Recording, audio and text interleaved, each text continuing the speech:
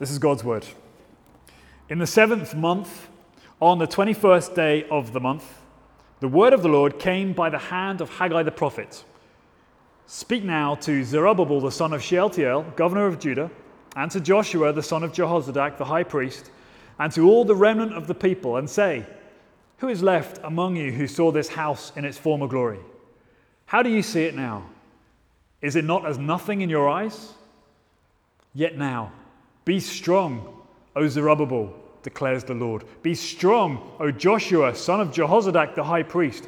Be strong, all you people of the land, declares the Lord. Work, for I am with you, declares the Lord of hosts, according to the covenant that I made with you when you came out of Egypt. My spirit remains in your midst. Fear not. For thus says the Lord of hosts, yet once more, in a little while, I will shake the heavens and the earth and the sea and the dry land, and I will shake all nations, so that the treasures of all nations shall come in. And I will fill this house with glory, says the Lord of hosts. The silver is mine, and the gold is mine, declares the Lord of hosts. The latter glory of this house shall be greater than the former, says the Lord of hosts. And in this place I will give peace, declares the Lord of hosts. The title of our series that we started last week through this little book of Haggai is this: Now is the time to build. And we got that last week. We saw that. We saw the problem was that the people of Judah, who are the subjects of this book here, this Old Testament prophecy, they had returned to the Promised Land after being in exile for 50 years, give or take. They've been living, many of them, in the land of Babylon. And the Babylonians sort of lost power, and the Persians came in. And as part of the Persian sort of foreign policy, they let all the exiled people go back to their various lands, no matter who they were and where they were from. And so the people of Judah got to go back, and they got to go back and rebuild their temple. But they were back for 20 years, give or take, and they had started on the temple, they started on the foundations, but yet they had put the tools down. They had stalled for one reason or another, and we looked at that reason last week. And so the book of Haggai is all about God saying to his people, now is the time for you to come back and work, to come back and return to the calling I gave you to rebuild the temple. And so we saw that really playing out last week. But this week, we have a slightly different message from God to the same group of people. God addresses a particular risk, a particular mentality that's going on in the minds of the people that threatens the entire project. And so he addresses it, this sort of spirit within the community, this attitude within the community that they come up against time and time again, kind of like a defeater. You know, every time they bump into it, they're tempted to stop the work again. And so God here in this passage introduces this and speaks truth to the people. So first of all, we're going to think of this in three ways. We're going to first of all understand the issue that's being addressed here is comparison. So we've got number one, comparison that crushes. Okay. Number two, they have a calling that compels. And number three, a climax that comforts. And yes, they all begin with C. Pretty proud of that. Comparisons that crush, calling that compels, and a climax that comforts. So first of all, let's look at this issue, this spirit that seems to be woven into the mindset of the people, comparisons. As you can see in verse 1 of the passage we just read, this is the second word that has come to the people. When you do the sort of mathematics and in terms of the calendars and all that stuff, this word was given to the people through the prophet Haggai on the 17th of October, 520 BC, exactly. And it was addressed, as you can see, to the leaders of the people. You've got Zerubbabel, who's like the governor, the civic governor. And you've got Joshua, who's the high priest. He's like the religious leader. So God speaks to them. And he speaks also to the remnant. You know, he addresses the people as a whole. And he addresses this deeply held issue. Look down in verse 3. This is God speaking. Who is left among you who saw this house in its former glory? He asks. How do you see it now? Is it not as nothing in your eyes? It seems to be that even though these people were in exile for 50 years, there were some in that number who remember the old days, before the exile. They remember the temple as it was before it was destroyed by Nebuchadnezzar, the Babylonian king, before the invasion. No doubt stories were told about how good the old temple was, how beautiful, how wonderful it was.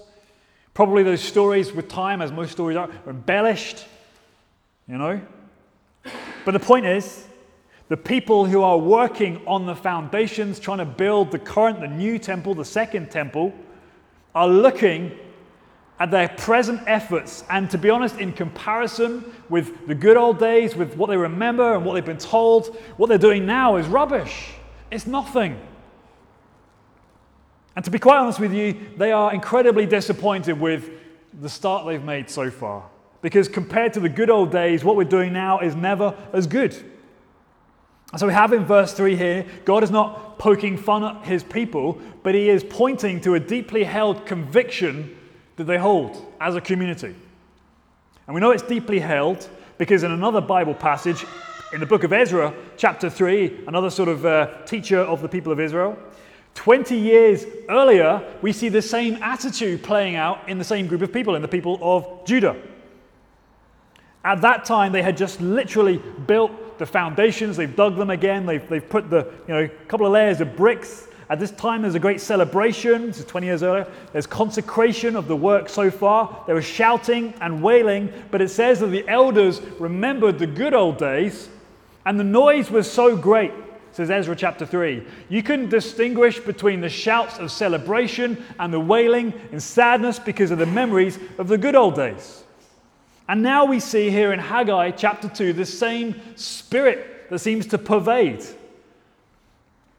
The same issue is still going on among the community of people, whether it's spoken or whether it's just assumed, we don't know. But whatever it is, we know that God, who sees the heart, sees the mind of every person, says it's there. You see, the issue for the people is not so much looking back at the good old days. Because time and time again in the Bible, God's people are told, look back, remember what I've done, look back with thanks and gladness. That's not the issue. But the issue, the thing that's really defeating the work efforts, is comparison. The old days of the temple, the good times. And they're assessing the current situation in light of what the past tells them, what they think they remember anyway. And it doesn't compare. It doesn't match up. This is nothing compared to the old days. And so the effect, you can imagine what the effect of that kind of mentality that's so deeply held in that community, what it will generate. It generates unrest. It sort of empties the people of motivation. We saw that last week. When they should be working, they're just more tempted to doubt. What's the point? It's never going to be as good as the old days. No doubt there was a lack of joy among the people, probably depression, depressed state. No point. Simply put, this is a comparison that crushes. And it is destructive to the work they're trying to do. Many of us here today may struggle with the same kind of spirit, the same attitude. We may find ourselves continually comparing ourselves with other people. Maybe you do this. And it's made particularly easy, isn't it, with social media.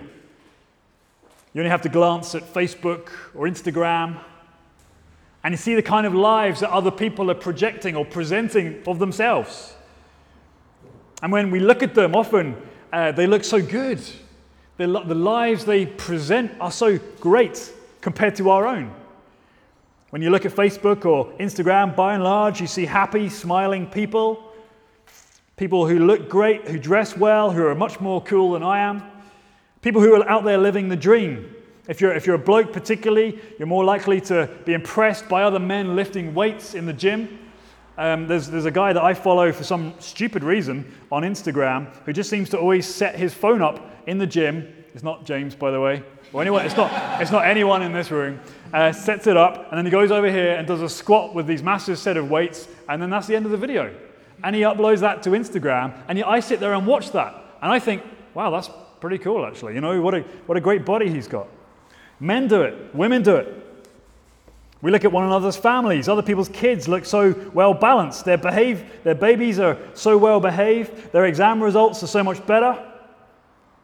Even as Christians, we know other Christians parading their holiness in Instagram and on the social media. And we think, my goodness, I could never read those books. I could never be as spiritual as that person there.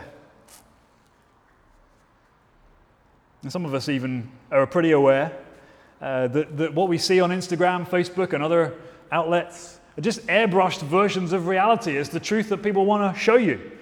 The right image, the right filters, the right poses, the right angles. But yet we still can't stop ourselves from comparing ourselves with what we see. It all adds up. We look and think, I could never be like that. I could never reach this level of beauty or strength or success or well-being that these other people seem to have. But maybe you're not a user of social media, but that doesn't mean to say you're not likely going to be comparing yourself with other people, either in your workplace or your neighbors and what they're driving and what their houses are like. See, we're always comparing, often subconsciously. But does it ever do us any good? Well, I think this story here, at the very least, shows us that comparison crushes. Churches do it as well.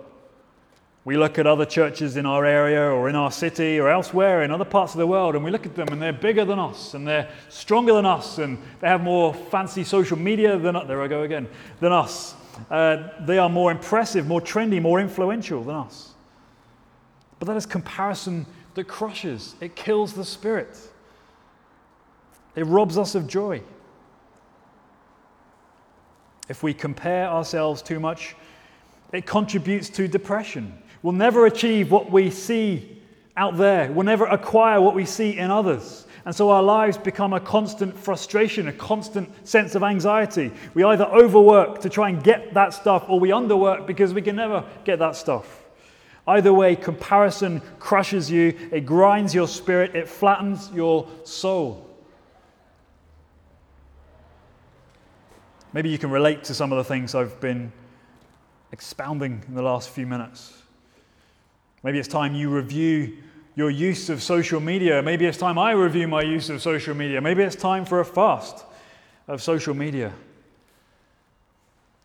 Maybe it's time you look at the way you assess your friends and your work colleagues. Comparison that crushes. But God provides an answer to comparisons that crush. And his answer might surprise you. His answer is not stop comparing, but instead he says you're looking in the wrong direction. You're looking at the wrong stuff. Instead he says, I'm going to give you a calling that compels. The effect, as we've seen, of comparisons that crush is a sense of weakness, that we are alone, that our work is pointless, our existence is pointless. But you can see here a calling that compels. Look down in verse 4. 3 times, God, through the prophet, says this one phrase, 2 words. Be strong, O Zerubbabel, declares the Lord. Be strong, O Joshua, the son of Jehozadak, the high priest. Be strong, all you people of the land, declares the Lord. Be strong. Now is the time to work, he says. Be strong and work.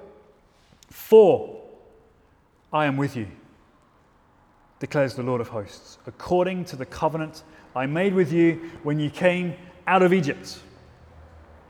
God there, of course, is referring, if you're familiar at all with the Old Testament, God is referring back to a time many, many generations before the days of Haggai, when the people of Israel came out of Egypt with the leadership of Moses. Moses met God up Mount Sinai. And God cut this covenant with Moses and with the entire people. He said to them, I'm going to be your God. You're going to be my people. I'm going to bless you. I'm going to be with you. I'm never going to leave you. And here is how you live in response. And that's where they got the 10 Commandments and the rest of the law code as well, how they should live in response to what God has done. And so God is saying here in Haggai chapter 2, the same thing occurs. You haven't come out of Egypt, you've come out of exile, but I am the same God. It's the same covenant. My promises hold good. You are my people, and I'm going to dwell with you. But then he takes it and sort of develops it a little further by adding this phrase towards the end of verse 5. My spirit remains in your midst. It's important as we go through this to note the details of what's being said here.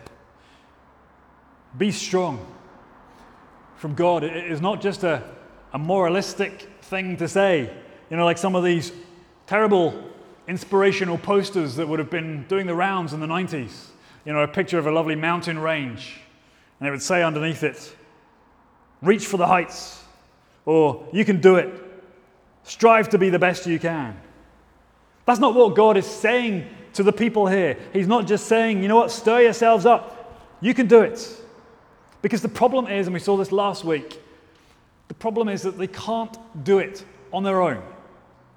And as we were singing a few moments ago in that last song, I can't do it on my own, and neither can you.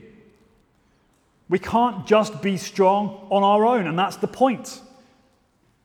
This is not some inspirational tripe that God is giving them. He is saying, be strong, work strong, turn to the task I'm giving you. Why? He says, because I am with you and my spirit is in your midst.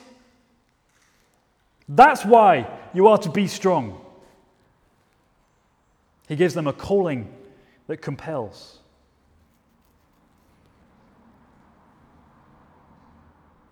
And we saw last week how God was so determined to be with his people, to live out his covenant promises that I'm going to be your God, I'm going to be with you, you're going to be my people. He did that finally and fully through the person and work of his Son, Jesus Christ, giving him to seal the deal so that his perfect life lived, his death died, his resurrection means that you and I, when we put our faith in him and what he's done and receive the forgiveness of sins through his blood, that we are in the covenant, that God is our God. We will be his people. We saw that last week. But there's a second truth, a second part to this awesome promise that God will be with his people that I want to tease out just now. And it is found in that phrase there at the end of verse 5, my spirit will be in your midst. My spirit will be in your midst. Fast forward to the New Testament. The Apostle Peter stood up on the day of Pentecost. In Acts chapter 2, you can read all about it. And this is the day, by the way, that the Holy Spirit was poured out upon the church in unprecedented ways. No more did the Holy Spirit just come upon distinct and specific individuals in history. On the day of Pentecost, the Holy Spirit was poured out on all people. Everyone, young and old, men and women, received the Holy Spirit and still do. Knowing God personally, intimately, like never before. And so Peter stood up on that day and he preached. And he said to the Jews who were gathered before him, this Jesus you killed, God raised him from the dead. He called him Lord. And if you come to faith in him, said Peter, and if you repent, that is, you turn from your sins, he will forgive you your sins and you will receive the gift of the Holy Spirit. That's what Peter promised. That's what God gave. What is this gift of the Holy Spirit? You can go to some churches and the Holy Spirit is all you hear about. Holy Spirit. That's great and amazing. But you can go to other churches where you never hear mention of the Holy Spirit. Never explained, never taught about, never experienced. So we want to be, by the grace of God, the kind of church that is both, that gives the Holy Spirit his rightful place here at Foundation Church. So what is this gift that the Apostle Peter talks about? What is this promise that God gives in the book of Haggai? This gift of the Holy Spirit? Well, as we read through the rest of the Bible, we see that the gift of the Holy Spirit is God himself given to his people. It is God given to you. The Holy Spirit, in his ministry, takes the work of Christ, that Jesus did on the cross that time back in history, he takes that and he applies it to you. You're united to Christ by his Holy Spirit. What happened to Christ happened to you. That's the gift of the Holy Spirit. It is Christ in you. It is the same Holy Spirit who adopts you, who makes you into a son or a daughter of God. It is the same Spirit that holds you in his hand and never lets you go. It is the same Spirit that transforms you to be more like Jesus Christ day by day. It is the same Holy Spirit who empowers you to serve. It is not a spirit of fear, but a spirit of power and of love and of self-control. And it is given to every believer. I say it, he is given to every believer. The Apostle Paul says in Romans 8, the same power that raised Jesus from the grave lives in me. This is the gift of the Spirit. Power, strength. Now we can start to see, when we see the wider Bible's teaching on the Holy Spirit, we can start to understand why be strong is not just a stupid inspirational catchphrase. If you are in Christ by faith, then it is really and actually true of you. And so this compelling call to be strong is simply a way of saying, be who you are. You are strong because the Holy Spirit is in you. Be strong. You have the power to overcome sin in your life. Because of the Holy Spirit, you have the power to resist temptation. Because of the Holy Spirit, you have the power to live a life that is pleasing to God. Because of the Holy Spirit, you have power to serve and to build up others. You have power to transform your comparison that crushes into a calling that compels. Instead of anxiety, you may have freedom. Instead of depression, you may have joy. Instead of overworking or underworking, you will have the power and the ability to work for God to his glory. This is the calling that compels. We've got the comparison that crushes. We've got the calling that compels. And thirdly and finally, we have the climax that comforts. Climax that comforts. We could just stop here and just think more about the gift of the Holy Spirit and how important and how amazing that is. But the scripture carries on. There is more. There is more to come. The climax that comforts. The present reality is that God is really and truly with his people by the Spirit, but he gives them yet more. He gives them a further picture, a glorious future. You're powerful because I'm with you, he says, but in a little while, in verse 6, I will shake the heavens and the earth and the sea and the dry land, and I will shake all nations, so that the treasures of all nations shall come in, and I will fill this house with glory, says the Lord of hosts. The silver is mine, the gold is mine, declares the Lord of hosts. He envisages this time of great plenty to come in their future, a great strength, restoration as a people of God, like it used to be, except even better. We see this great climactic day, as God says, doesn't just come by ordinary means, not by economic growth or political strength, but by divine origin. I will shake the heavens and the earth, the sea and the dry land. All of the created order will be shaken up by God. Everything movable will be shaken. You may have had, when you were younger, a piggy bank or something similar where you would put money in, your pocket money, maybe £1 every week or something like that, and you could hear it, the more money you put in, you could hear it building up. But the only way, one of the only ways, a true piggy bank made out of clay or ceramic or something, the only way to get it out is to pick it up and give it a shake.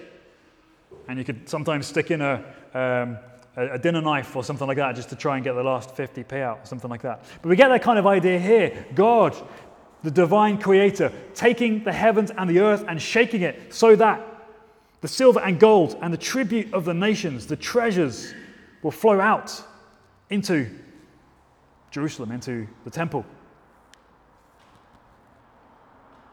Verse 9, God says, the latter glory of this house What is coming up, he says, shall be greater than the former, says the Lord of hosts, and in this place I will give peace.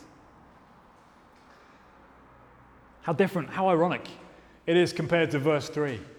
Remember that spirit of comparison where they were looking back on the old temple? God says, you will look back on your old temple and you will realize that was nothing compared to what I have in store for you. Wait and see what's going to happen. In effect, God says to his people, you've been getting demotivated and depressed because of your comparisons.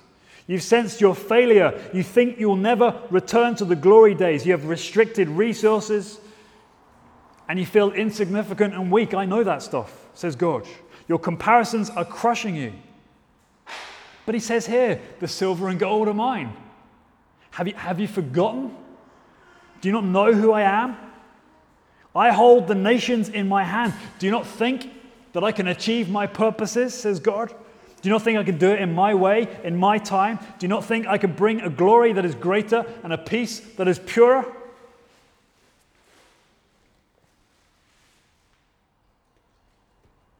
This is God's promise to his people in Haggai chapter 2.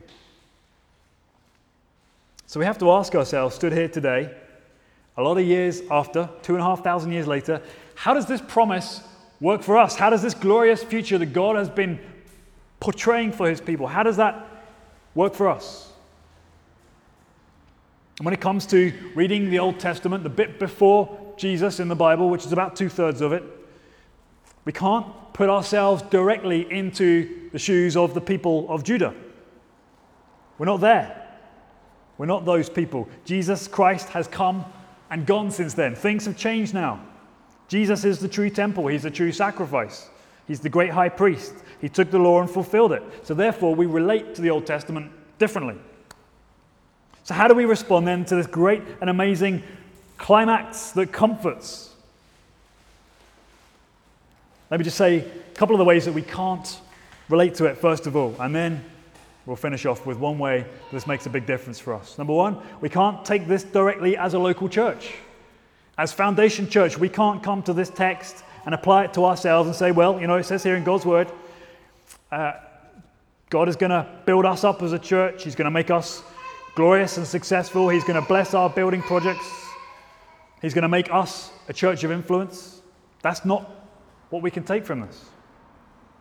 Maybe we will be successful, and that's what we're hoping and praying for and asking from God. But we can't take this promise directly. Can't take it as a local church. Secondly, we can't take it as individuals. I can't stand here before you today and say, God is going to bless you with money. He's going to make blessings pour down from heaven like rain. He's going to make you happy, healthy, and wealthy. I can't say that to you. He might do, but that's not what this verse is teaching. So we can't take it directly as a local church. We can't take it directly as individuals, but don't be disappointed, everybody, because we, like the people of Judah, have a climax that comforts. It remains so for us. We have the fulfillment of a greater and wider scale than that imagined by Haggai, better than any single local church, better than any individual can receive in themselves. Because these verses that we've just read at the end of this little passage foreshadow a greater city of peace that will one day come down from heaven, the New Jerusalem. Let me read to you a passage from the end of the Bible, just very briefly, from Revelation 21, because this is where we get the climax that comforts. This is John speaking. Then I saw the new heavens and the new earth, for the first heaven and the first earth had passed away, and the sea was no more. And I saw the holy city, the New Jerusalem, coming down out of heaven from God, prepared as a bride adorned for her husband. And I heard a loud voice saying from the throne, listen, behold, the dwelling place of God is with his people. He will dwell with them. They will be his people, and God himself will be their God. And then he goes on to say, by the light in this city, The nations will walk. The kings of the earth will bring their glory into it, and its gates will never be shut. They will bring into it the glory and honor of the nations.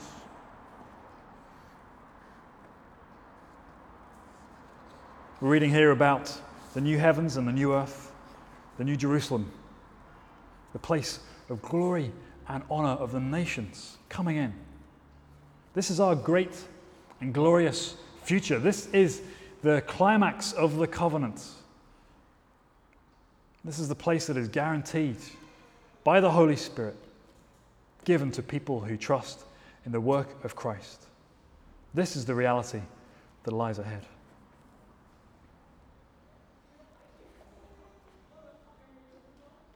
C.S. Lewis, in his autobiography, Surprised by Joy, refers to his experience at his vile boarding school.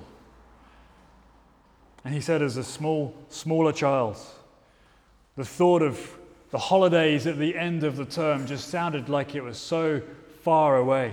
The numbers of weeks between the beginning of term and the end of term were so astronomically high that they just faded from the mind. But he said, as time went on, as the term continued, suddenly those astronomical numbers became practical. Suddenly it wasn't many, many weeks to go. It was 6 weeks from now, summer shall be here. And then eventually 1 week from now, summer will be here. And then eventually, he says, like a transcendent experience, that last day, when tomorrow, summer will be here. And he said that very thought would send a shiver down the spine, would almost stop you from breathing, because tomorrow, summer will be here. In the same way, because of Jesus, we have this climactic future that comforts. God is with us now. His Spirit is with us. But in some way, that is just a down payment of what lies ahead, what this climax that comforts looks like. And we as people in Christ get to be a part of that future. And when we get that, it destroys the need for comparison. It underscores our calling to work. Now is the time to build. Let's pray.